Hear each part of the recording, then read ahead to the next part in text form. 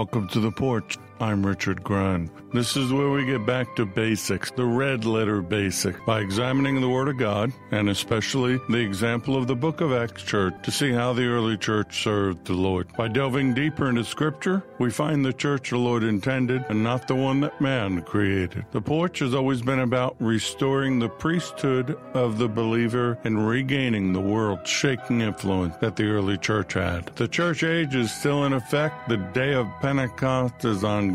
The fire of the upper room still burns. If you have any questions, go to firefalltalkradio.com, use the contact button, or you can write us directly at the Porch, lowercase one word, at firefalltalkradio.com. If you'd like to support us, there are ways to do so. Go to the Firefall Talk Radio homepage. We appreciate your support and encouragement. Welcome to all of our listeners from the various streaming platforms. Remember, we can always be found on Apple Podcasts, Google Podcasts, iHeartRadio, and Spotify.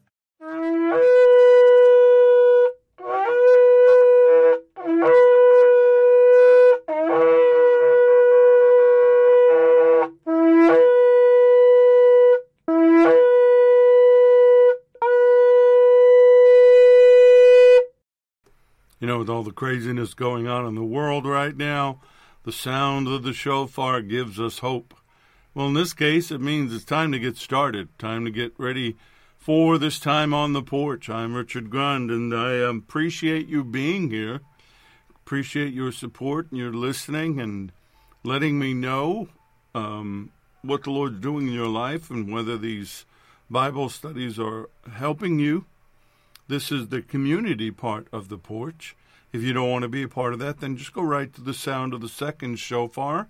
But if you'd like to and you haven't yet, you can go to firefalltalkradio.com, use the contact button, or you could write us directly at the Porch, lowercase one word, at firefalltalkradio.com. Praise reports, prayer requests, even if you don't want me to share them publicly, we can share them within the community.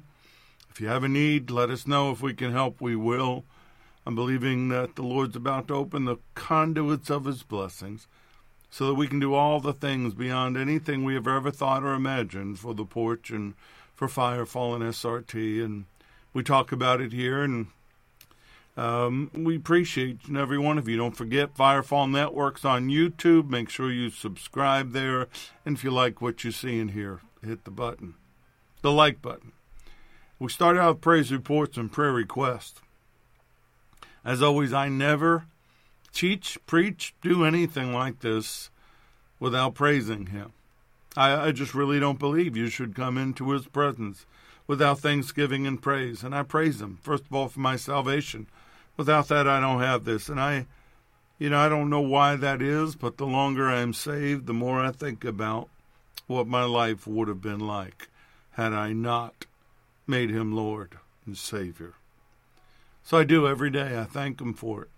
Thank Him for my home, for my wife, son, daughter-in-laws, grandson, furry kids, all the ones we've had and all the ones we have had, and all the ones we will have. Part of the dream is to be able to have a ranch or a large piece of property and have more dogs and horses and mules and goats and pigs and maybe build our own ark. No, I'm just kidding about the ark part, but the other part's real. I want to be able to rescue animals, be able to help those that have been abused. I want to be a part of the solution, not a part of the problem. I want His kingdom here on earth to be represented properly. And so that's why I'm thankful for the provision, for the blessings, for the dreams and the visions, for living out Joel 2:28, for His healing virtues, His promises being fulfilled, the divine abiding favor that's with us each and every moment of every day, because the Spirit that raised Him is inside of you. He's no longer an external God. He doesn't need buildings, doesn't even want them. He said, I will live in men's hearts. And that's what we have, and that's how we walk with Him, and we talk with Him, and we fellowship with Him. I praise Him for that. I praise Him for the Holy Spirit that He sent back to us, that talks and teaches and encourages and convicts and does all the things He was sent back to do. We are a new creation, and we are definitely living in prophetic times, so we better know how to pray. Here in the porch, we start out with Psalm 122 verse 6, praying for the peace of Jerusalem. May they prosper who love you. Jerusalem is the apple of his eye. Israel is his nation. We are grafted into that vine. As the Bible says, there is no Jew or Gentile, but Israel is still Israel to him. Which is why in the millennium we will be required. Well, we won't, because we will have glorified bodies and already be with him in the foursquare city. But those that are alive on the earth will have to go up to Jerusalem on the Feast of Tabernacles, or they won't get any rain. So it's still important to him. I pray for Israel's leadership. I pray for our leadership. Boy, do I pray for our leadership. America's in trouble, folks. I try not to talk politics, mostly because the Lord won't let me. And may God forgive us. Shed his grace upon us. We really need it. But if anything, the church needs to rise up in prayer. Church needs to rise up in intercession. We need to seek his will and his word and stop putting our hopes on people. Stop putting our hopes on the politician that made the problem in the first place. My hope is on the Lord, the King of Kings, Lord of Lords. So I pray for all of us, people being victimized by their leadership, people that have forgotten why they were sent where they were sent, but they'll remember when they get sent at the end. I pray for them. If they can be saved, I pray that they get saved. If they can't be saved, I pray that God will deal with them accordingly. But I pray for his people, his children.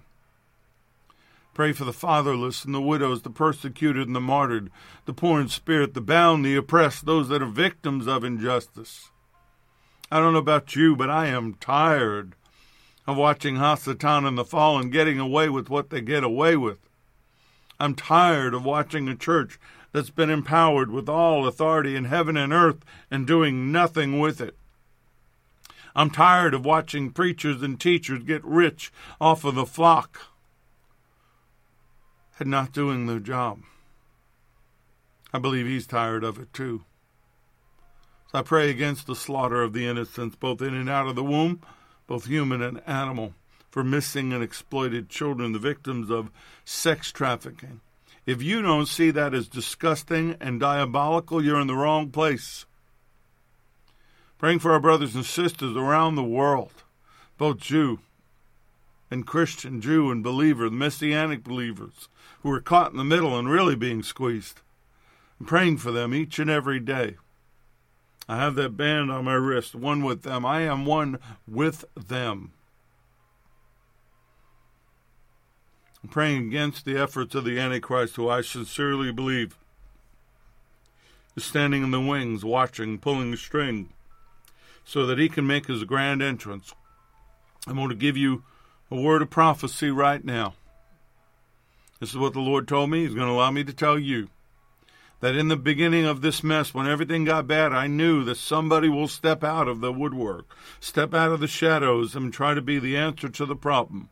And many people will think he's the Antichrist. And the Lord told me the first person that steps out as the Antichrist will be a decoy. It'll be the one after that one. So I'm praying that we would be ready through divine wholeness, health, and healing, getting back to our divine design. If you've been part of the problem, if you've done to yourself things you haven't done to yourself, and over the years we all have, we don't exercise, or we exercise too much. We don't eat enough, we eat too much. We don't take the right supplements, or we take too many of them. Whatever the case may be, if it's our fault, repent. I do. I want to be able to run and not grow weary, walk and not faint. I want to be able to rise up with wings as eagles, and I mean that literally. I want to be available to him day and night, 24/7. I don't want sleep to be an issue because I get the right amount of sleep.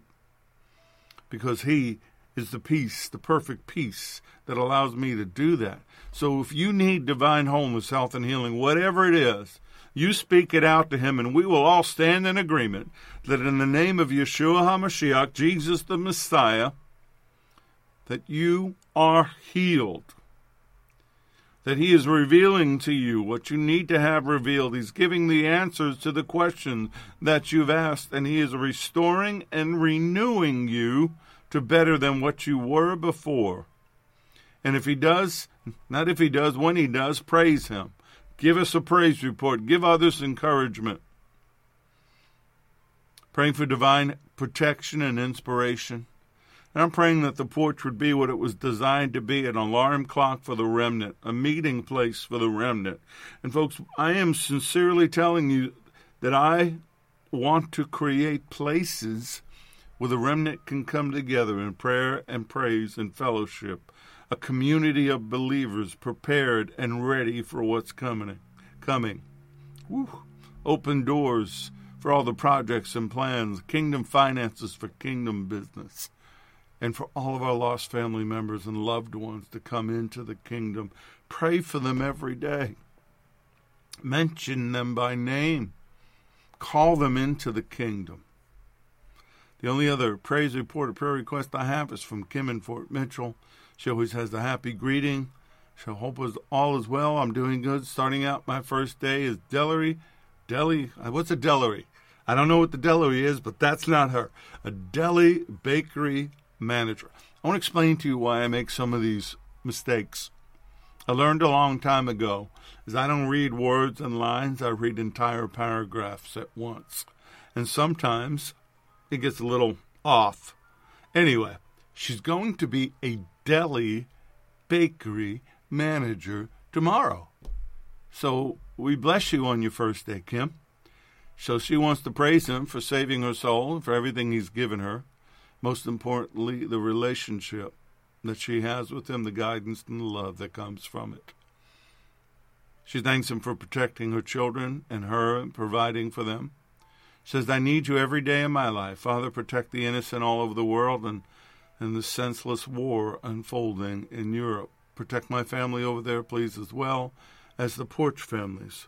So protect me, Father, as I start this new job tomorrow. Kim, we're going to pray for you right now as a community. We bless you with peace and guidance and assuredness that he is walking with you, that you deserve the position, and that you are going to do well and glorify him. And we bind the enemy from interfering with that in Yeshua's name. If you agree, just say amen. Said I need to maintain my mental health in this demanding job. Father, save my mother's soul, my husband's soul. Since he retired, he's struggling, and he needs you. So she's praying that he finds the courage to see a counselor and start talking about things in Jesus' name. Lord, you knew all these things before I said them, and I'm already deep into the time. And what does it matter? We just want to be here with you. We're going to spend eternity with you. There'll be no watches, no clocks, no phones. We won't need them. You'll be everything.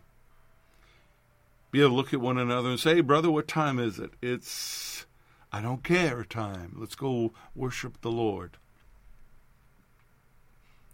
Because that's what we want to do, Lord, is we want to worship you. We want to be in your presence. Father, we love you each and every day. I get up in the morning and I say, Baruch atah Adonai Eloheinu melech haolam. Blessed are you, Lord our God, King of the universe. Good morning, Father. Good morning, Lord. Good morning, Holy Spirit. You are the reason we wake up. You are the reason we lie down. You keep our heart beating.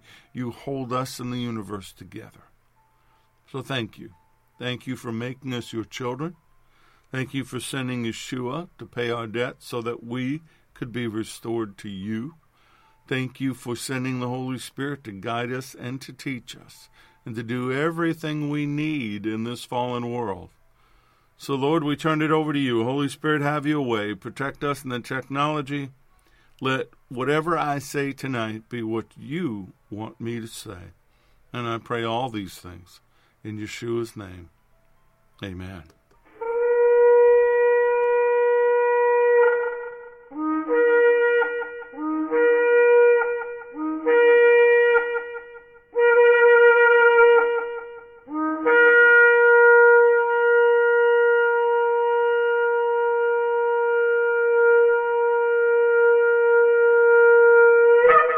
These lessons are proprietary information except where noted the information comes from outside sources. The combination of that information, the matter presented, is exclusive, cannot be repeated or used without permission.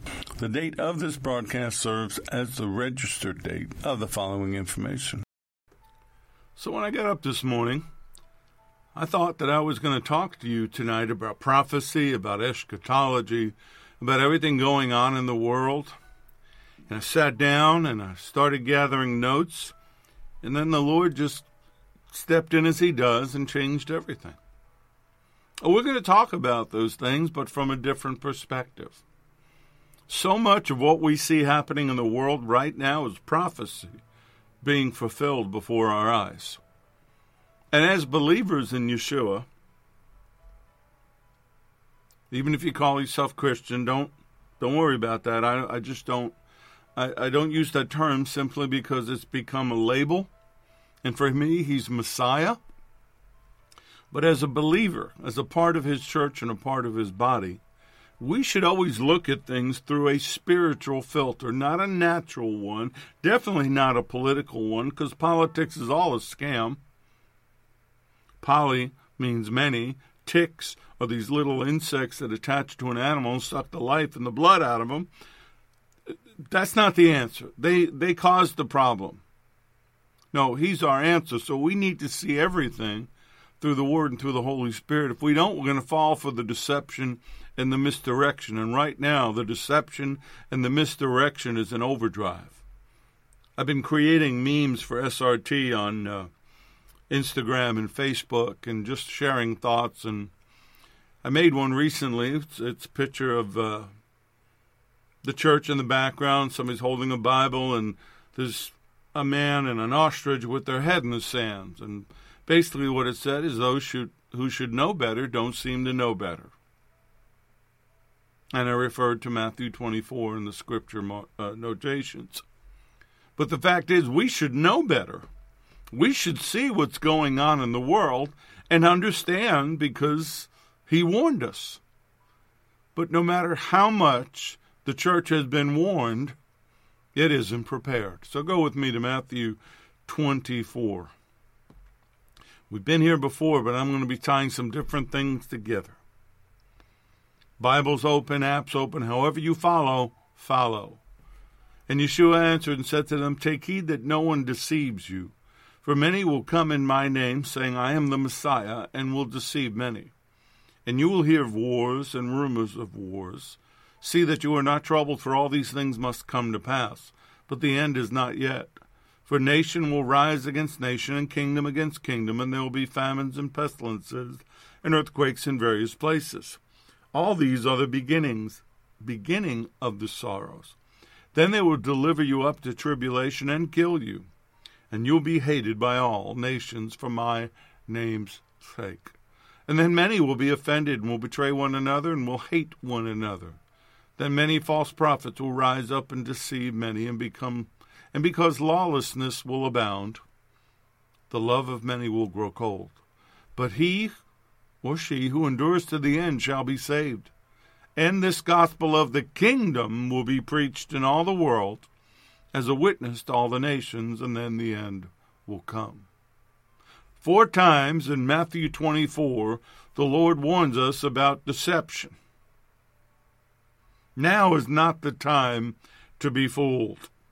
And I will be honest with you, as my wife can confirm, I'm very frustrated by how easily his church has been deceived, been misled. Let's jump down to verse 36 of Matthew 24. But of that day and hour no one knows, not even the angels of heaven, but my Father only. But as the days of Noah were, so also will the coming of the Son of Man be. For as in the days before the flood they were eating and drinking, marrying and giving in marriage, until the day that Noah entered the ark, and did not know until the flood came and took them all away, so also will the coming of the Son of Man be. Then 2 men will be in the field, one will be taken and the other left. 2 women will be grinding at the mill, one will be taken and the other left. Watch, therefore, for you do not know what hour your Lord is coming. But know this, that if the master of the house had known what hour the thief would come, he would have watched and not allowed his house to be broken into. Therefore, you also be ready, for the Son of Man is coming at an hour you do not expect. When the Son of Man returns, it will be like it was in Noah's day. In the days of Noah, people paid little attention to God. They were doing abominable things. We know from Genesis 6 and some of the other correlating teachings that they would have had access to. The angels, the fallen watchers were in control.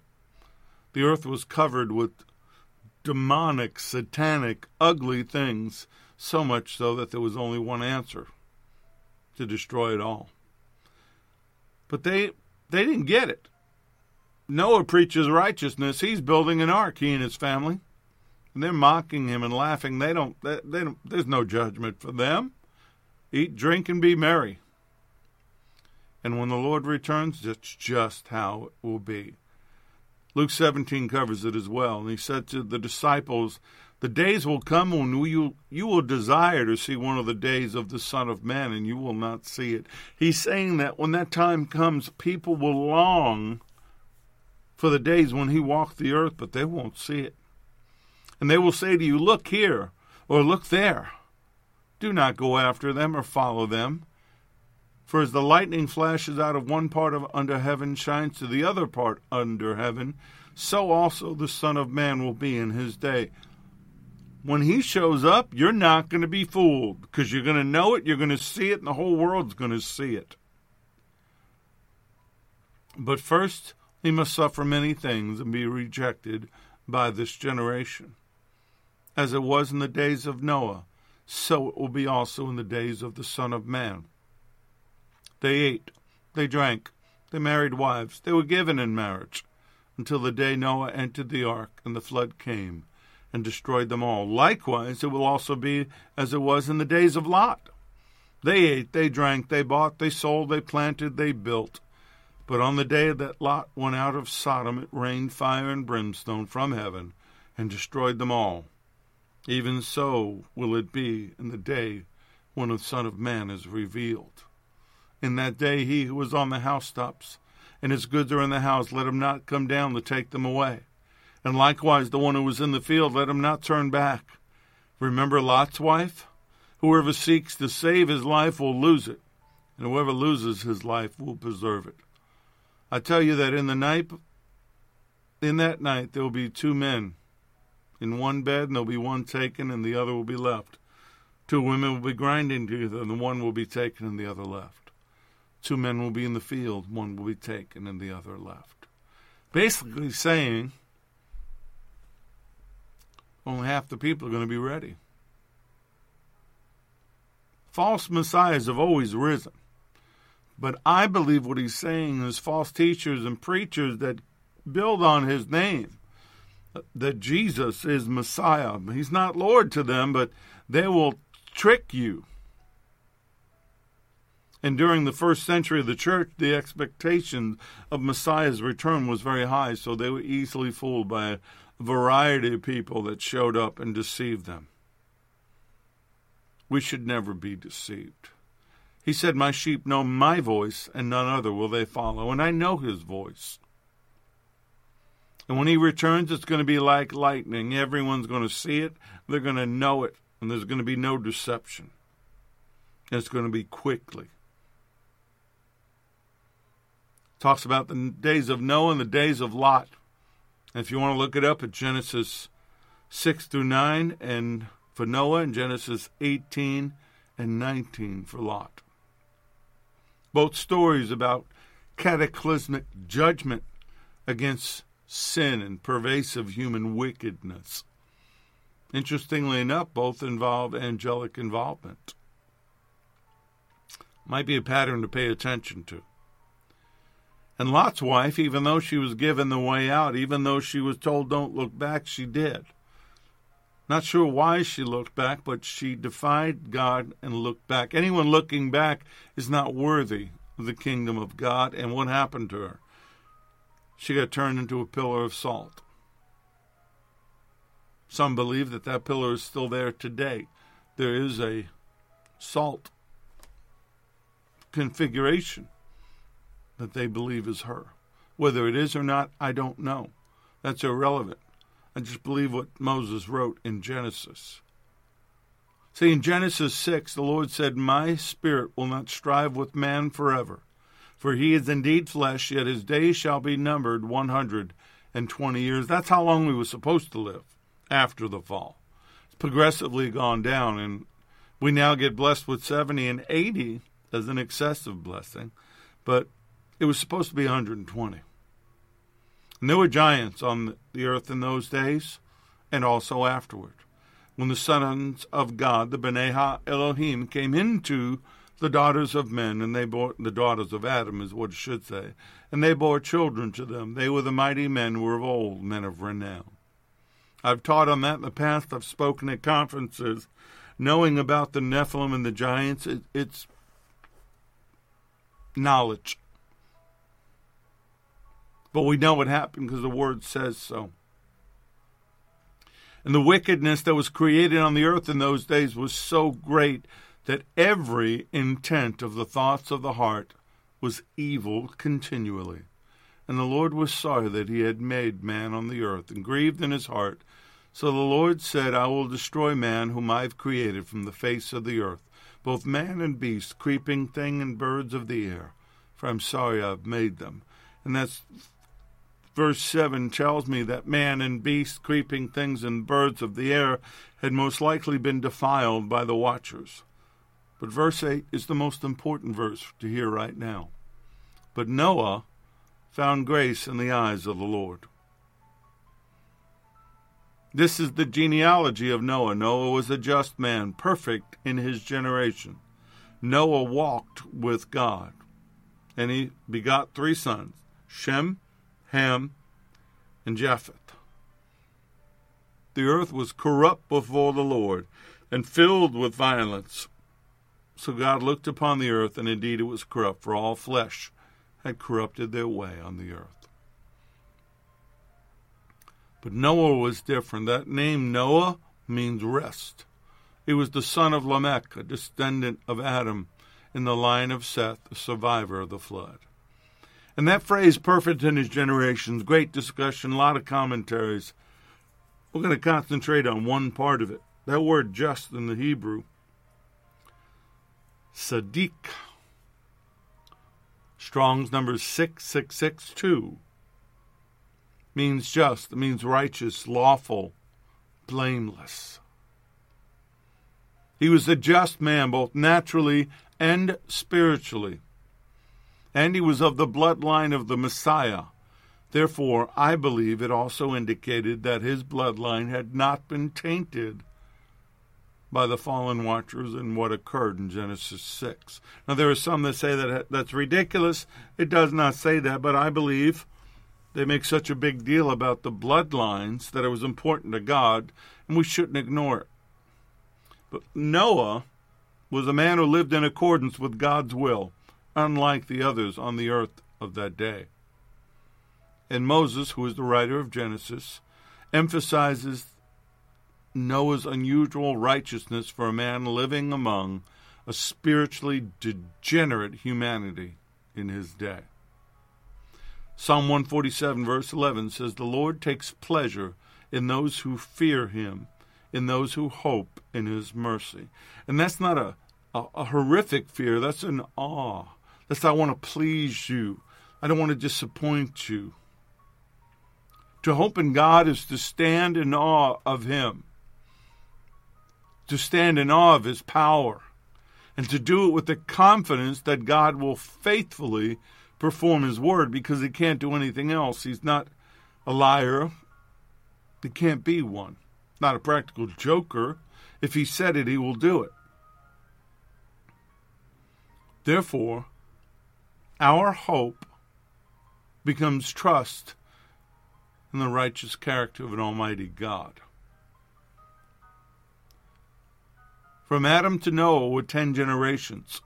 And if you write out the Hebrew meaning of each name from Adam to Noah, it forms a prophetic statement that prophesies the Messiah. Adam means man. Seth, the Hebrew meaning is appointed. Enosh means mortal. Kenan is sorrow. Mahalalel Lalel, Maha-lalel is the blessed God. Jared shall come down, who came down in the time of Jared, the watchers. But the Lord also comes down. Enoch, teaching. Methuselah, his death shall bring. Lamech, the despairing. And Noah means rest. So if we tie the word meanings together, this is what it forms. Man is appointed to moral sorrow, which indicates the fall of man. The blessed God shall come down teaching. The Torah was given to Moses on Mount Sinai, and Yeshua, the living word, came down and taught us. And his death shall bring the despairing rest and comfort. Those that were in despair will be given rest and comfort. Matthew 11, verses 28 and 29 confirms this, red letters. Come to me, all you who are weary and heavily burdened. In this case, he's talking about religious rituals that the Pharisees have put upon them that provide no peace. There is no peace in religion. There's none. The peace comes from relationship. Goes on to say, and I will give you rest, refreshing for your souls with salvation. Take my yoke upon you and learn from me, following me as my disciple. For I am gentle and humble in heart, and you will find rest, renewal, blessed quiet for your souls. We were supposed to disciple. We weren't supposed to create buildings, make people sit down and listen to somebody else. We were supposed to create relationship. We were a living organism, and each one was a cell, and we were supposed to replicate. We were supposed to teach. We were supposed to comfort. We were supposed to fellowship. But these list of names that I gave you prophetically summarizes God's plan of salvation that would occur after the fall of man and Noah. And really, when you look at this, how this lays out and says that anyone who doesn't believe that the Bible has been inspired by God needs to explain to me how some Hebrew scribes invented or happened to come up with the names that meant that 1,000 years prior to Yeshua. You can't. I wouldn't listen to you anyway. Luke 21, starting verse 34, says, but take heed to yourselves, lest your hearts be weighed down with carousing, drunkenness, and the cares of this life. And that day, capital D, day of the Lord, come upon you unexpectedly. For it will come as a snare on all those who dwell on the face of the earth. Watch, therefore, and pray always, that you may be counted worthy to escape all these things that will come to pass, and to stand before the Son of Man. The church, his body, those that believe in him, including Messianic believers, those that are of his church, will not suffer the tribulation. They will not suffer the time of Jacob's trouble. Watch, therefore, and pray always, that you may be counted worthy to escape all these things that will come to pass, and to stand before the Son of Man. Now, over the last 12 years, maybe more, so many commentaries and teachings by very learned, respected people have recounted for us what they believe went on in the days of Noah. Well, we can pretty much agree sin, debauchery, and demonic manifestations were commonplace among the people that were given over to their base, sinful desires. And I would dare say we have a lot of that today. God and the things of God were rejected by everyone except for Noah and his family. Now we also have to add to that in those days, as Genesis 6 says, the earth was filled with the presence of fallen angels and their demonic hybrid offspring known as the Nephilim. And yet, during all of that, there was still hope. Mankind, humanity, was given hope by a loving Heavenly Father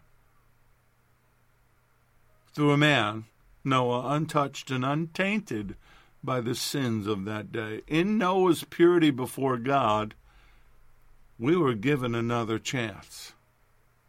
See, he always works with us.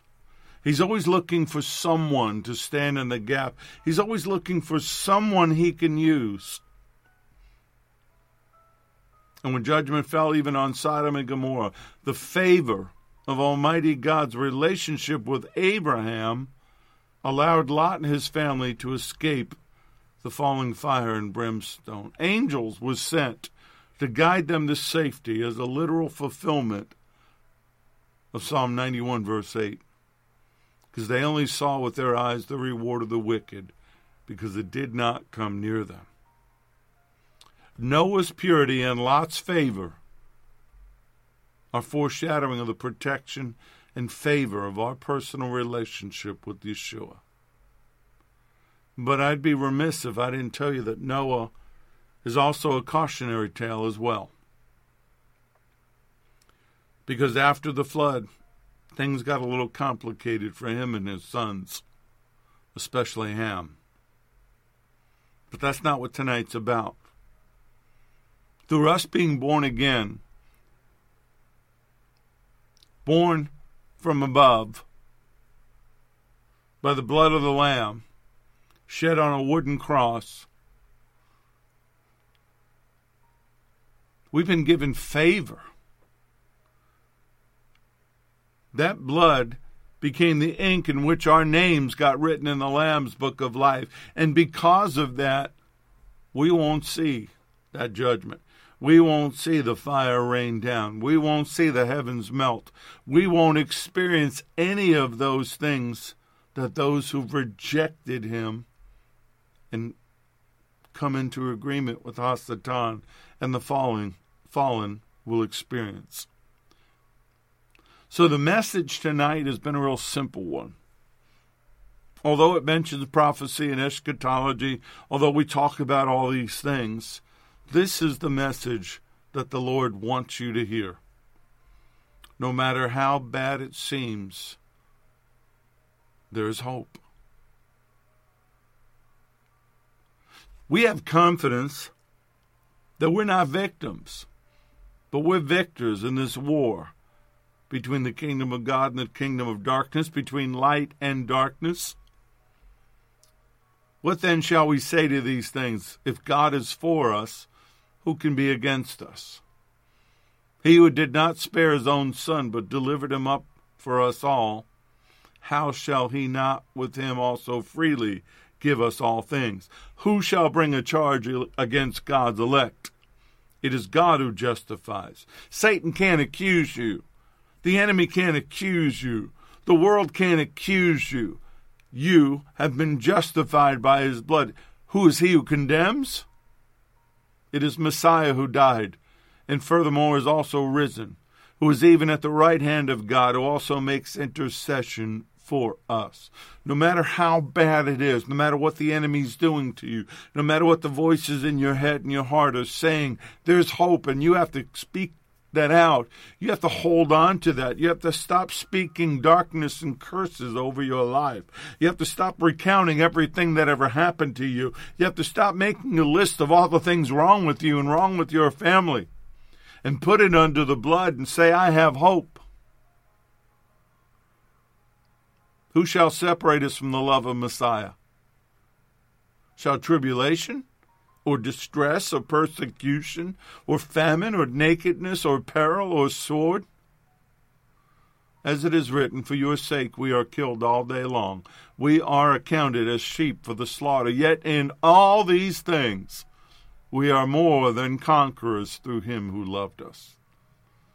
For I am persuaded that neither death nor life, nor angels, nor principalities, nor powers, nor things present, nor things to come, nor height, nor depth, nor any other created thing shall be able to separate us from the love of God which is in Messiah Yeshua our Lord. Satan can't do it. The fallen can't do it. The demons can't do it. The kings of the earth can't do it. The kings in the pit can't do it. The politicians can't do it. The corrupt leaders can't do it. Nobody can separate you from his love. So there's hope. But even knowing this, and I don't mean to diminish it, we need to know that. We need to stand in that. We can't ignore the warnings that we were given. There were warnings given to us so that the enemy couldn't steal our hope, couldn't get us to come into agreement with fear.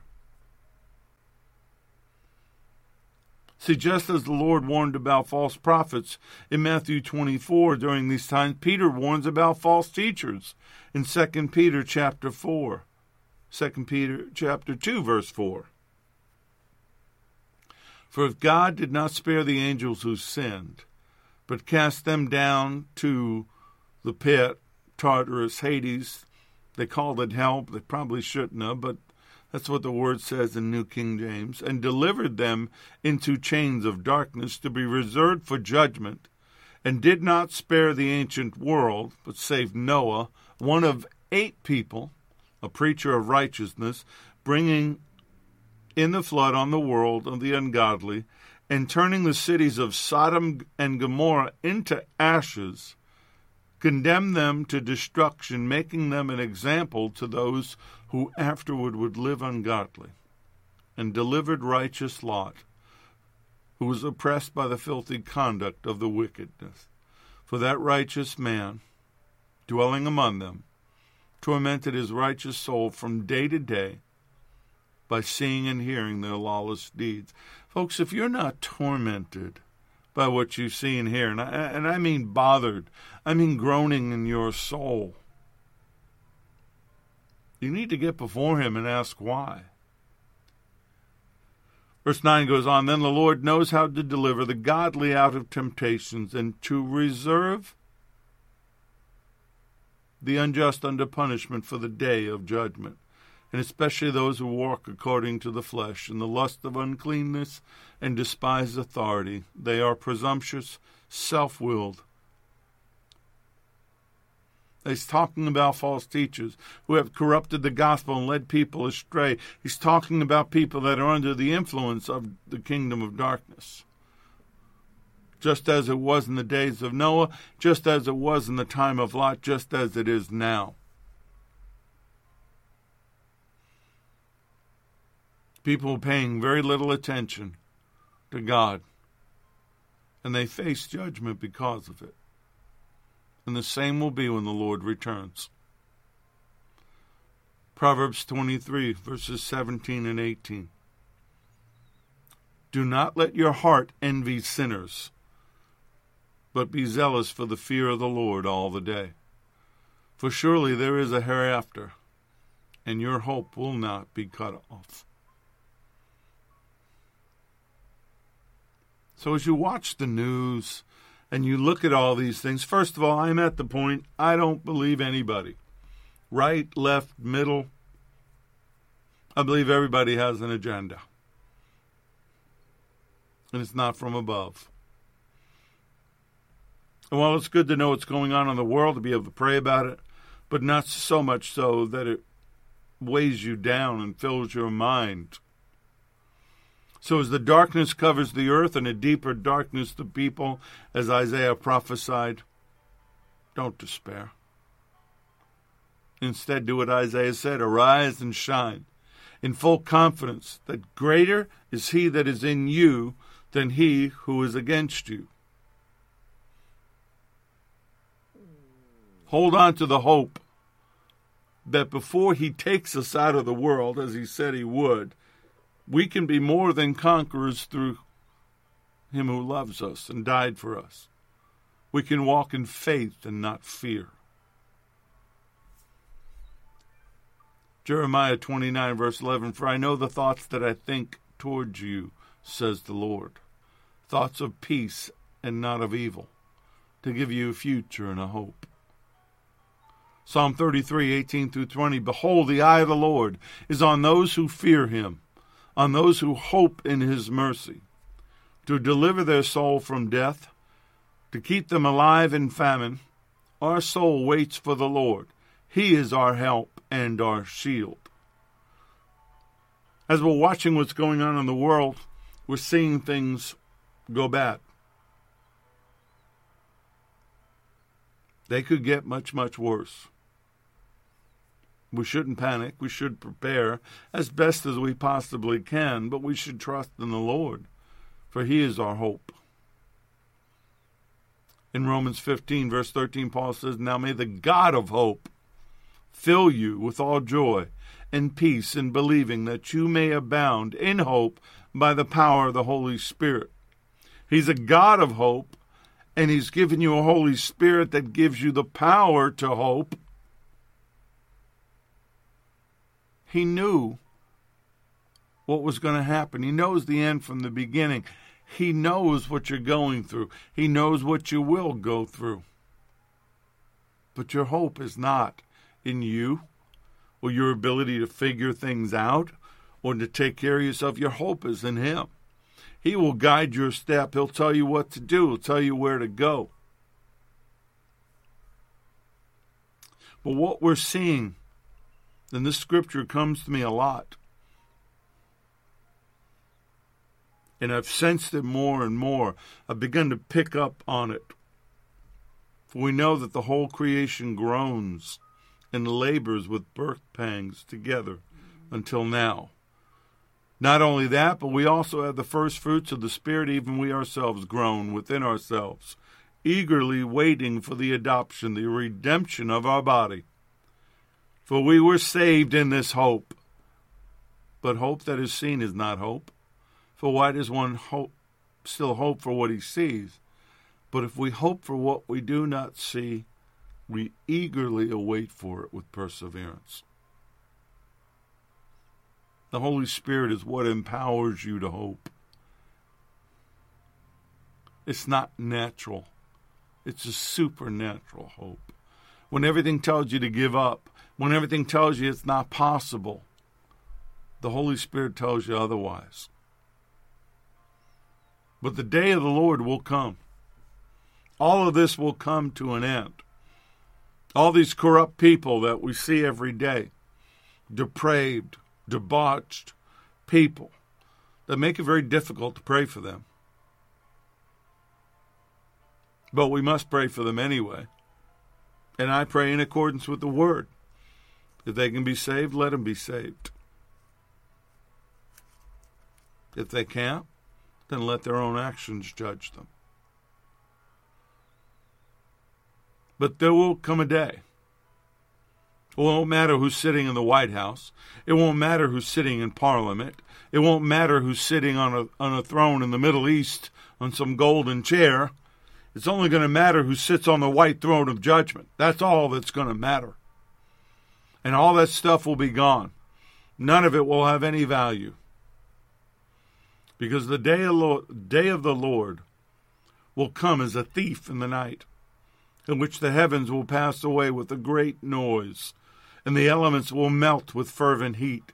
Both the earth and the works that are in it will be burned up. Therefore, since all of these things will be dissolved, what manner of persons ought you be in holy conduct and godliness, looking for and hastening the coming of the day of God, because of which the heavens will be dissolved, being on fire, and the elements will melt with fervent heat. Nevertheless, we, according to His promise, look for a new heavens and a new earth, in which righteousness dwells. And I don't believe what's said there in 2 Peter chapter 3 has to do with nuclear war. I don't think he needs bombs to do it. As I've taught in the conferences, all he has to do is make time slow down and the molecules begin to collide with one another. All he has to do is begin to lessen his grip on the universe. And there'll be cataclysmic explosions, atomic bombs going off in the air.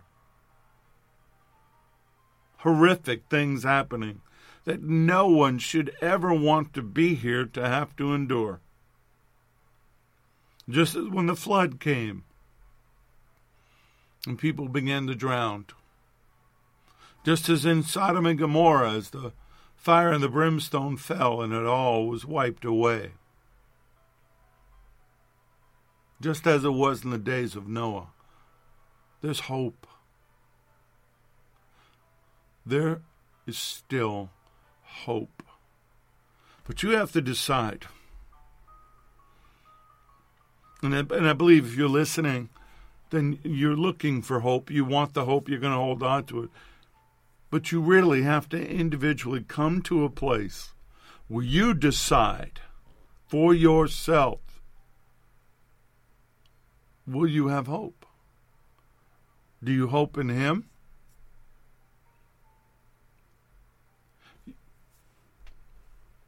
Again, I'm going to tell you things are about to get very bad. They're going to get much worse. May not get better, except for the Lord.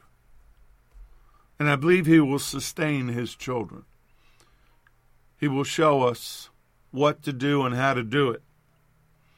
But as far as man is concerned, as far as prophecy is concerned, as far as all the things we're seeing happening, it's going to get worse. But I can do one of two things. I can get caught up in that.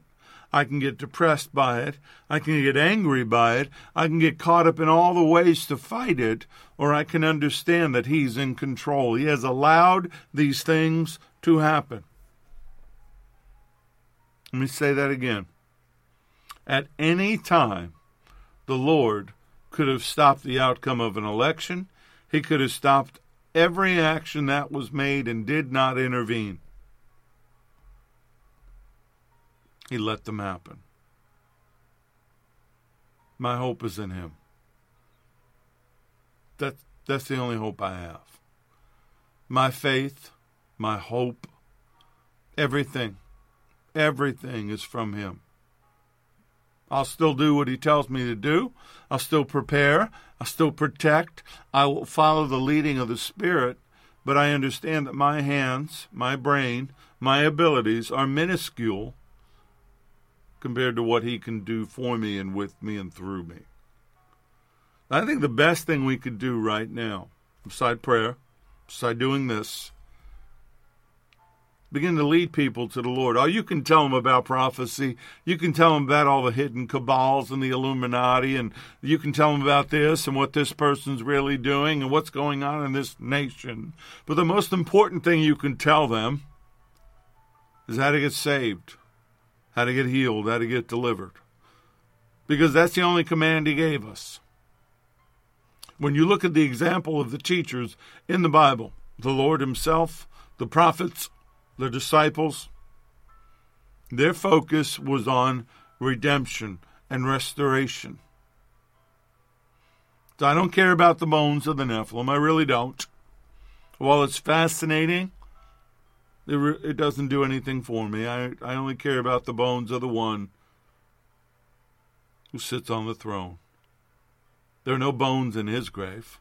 We can't find His bones. We can find the bones of all these other people that people worship, but we can't find His.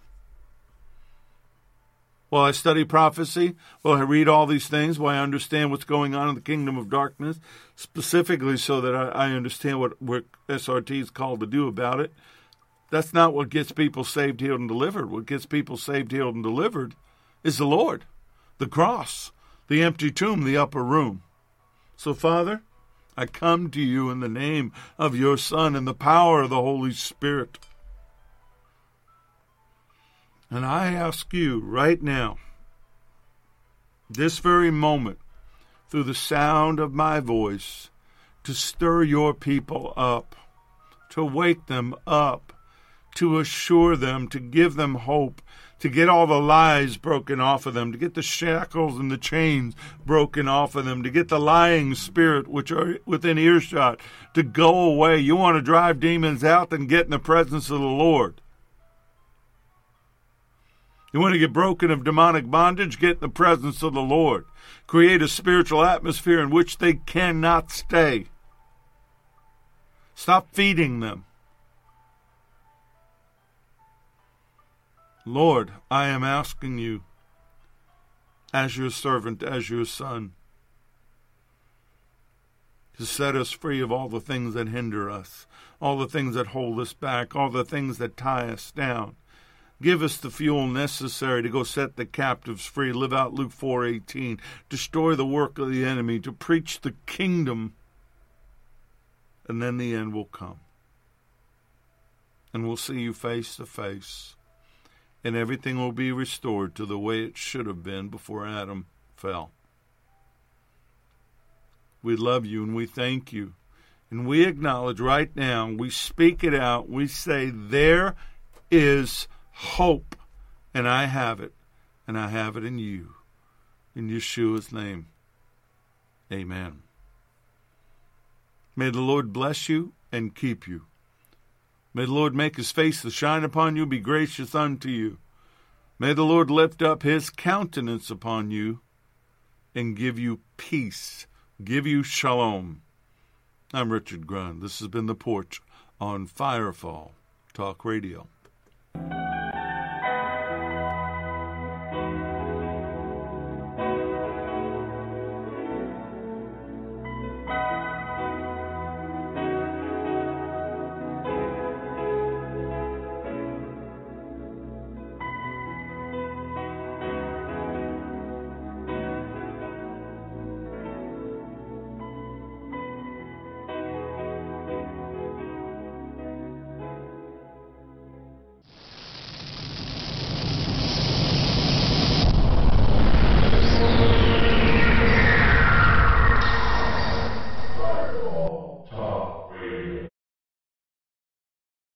Lucky Land Casino, asking people, what's the weirdest place you've gotten lucky? Lucky? In line at the deli, I guess? Aha, in my dentist's office.